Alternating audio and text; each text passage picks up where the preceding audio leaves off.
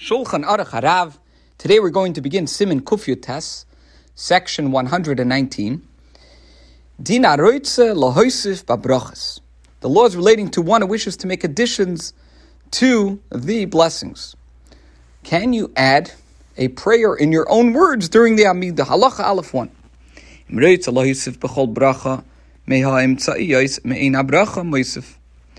When reciting any of the intermediate blessings, and this is as opposed to the first and last three blessings. But when reciting any of the intermediate blessings, if one desires to add a request that echoes its theme, he may do so. And that statement is from Gemara, Avodah Zarah, Daf Ches Amud Aleph 8a. So what is implied? Ketzad. If one knows a person who is sick, mevakish olav rachamim, so one may entreat for mercy for him and the blessing Rifa'inu. One who needs sustenance may make such a request in the blessing for material prosperity. And that is the blessing, is the blessing of the years, literally the ninth blessing, which concludes Baruch Atah Hashem V'Varech Hashanim, blessed are you Hashem, who blesses the years. Now, sometimes this bracha is referred to as she'ela, meaning the request. Now, in the blessing Shemea Tefillah, Yachol Lishol Kol Tzrachav. So, unlike in the aforementioned blessings, the request that one makes must echo its theme. So, for example, if somebody is sick, so then during the blessing that we pray for health, we can mention this individual. Or sustenance in the blessing for material prosperity. But in the blessing Shemea Tefillah, one may ask for any of his needs because it includes all requests. Now,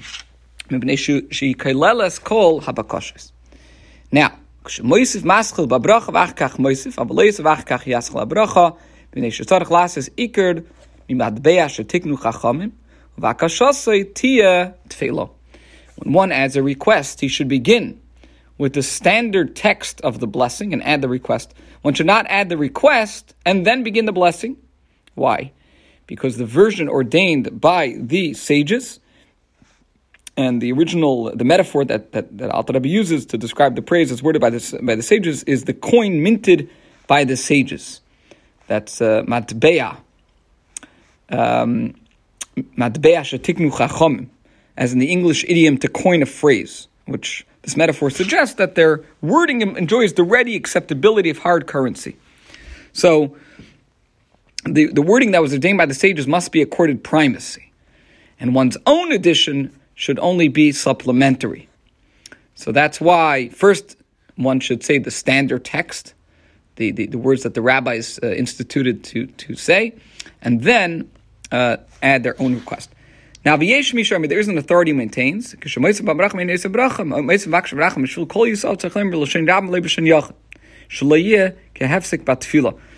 this opinion says that if one makes an addition in the midst of a blessing that is analogous to the theme of that blessing, and the addition asks for mercy for the Jewish people at large, it should be expressed in the plural and not in the singular, so that it will not constitute an interruption in the midst of Shemona Esrei.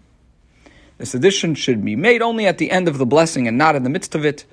For when one makes requests for the community at large in the midst of a blessing, he appears to be adding to the text ordained by the sages. Now, when does the above restriction apply? That is biyachid, when one is praying as an individual. Avol b'tzibor, in congregational prayer. By contrast, mutadim, additional requests on behalf of the public, are permitted in the midst of a blessing. And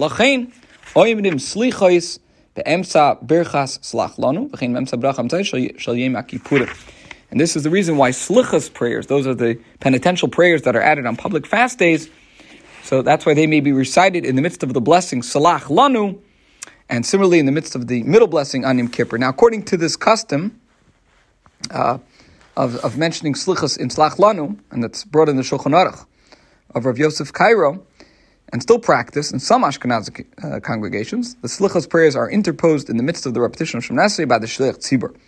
And this is, in fact, the universal practice on Yom Kippur. Now, according to the more common custom, which was also followed in the Chabad community, the Slichos prayers are interspersed with the Tachnun prayers that follow Shemoneh Esrei. They're not added during Shemoneh Esrei. Then the Alter Rebbe says, however, if one is asking for his personal needs, unlike not a communal need, but a personal need, so that, for example, if someone's ill in the home or a need for sustenance, so then he makes such a request, even in the middle of a bracha, provided he words it in the singular, not in the plural, so that he will not appear to be adding to the text ordained by our sages. This concludes today's shir. Mitzvah Shem will finish this halacha in the following shir.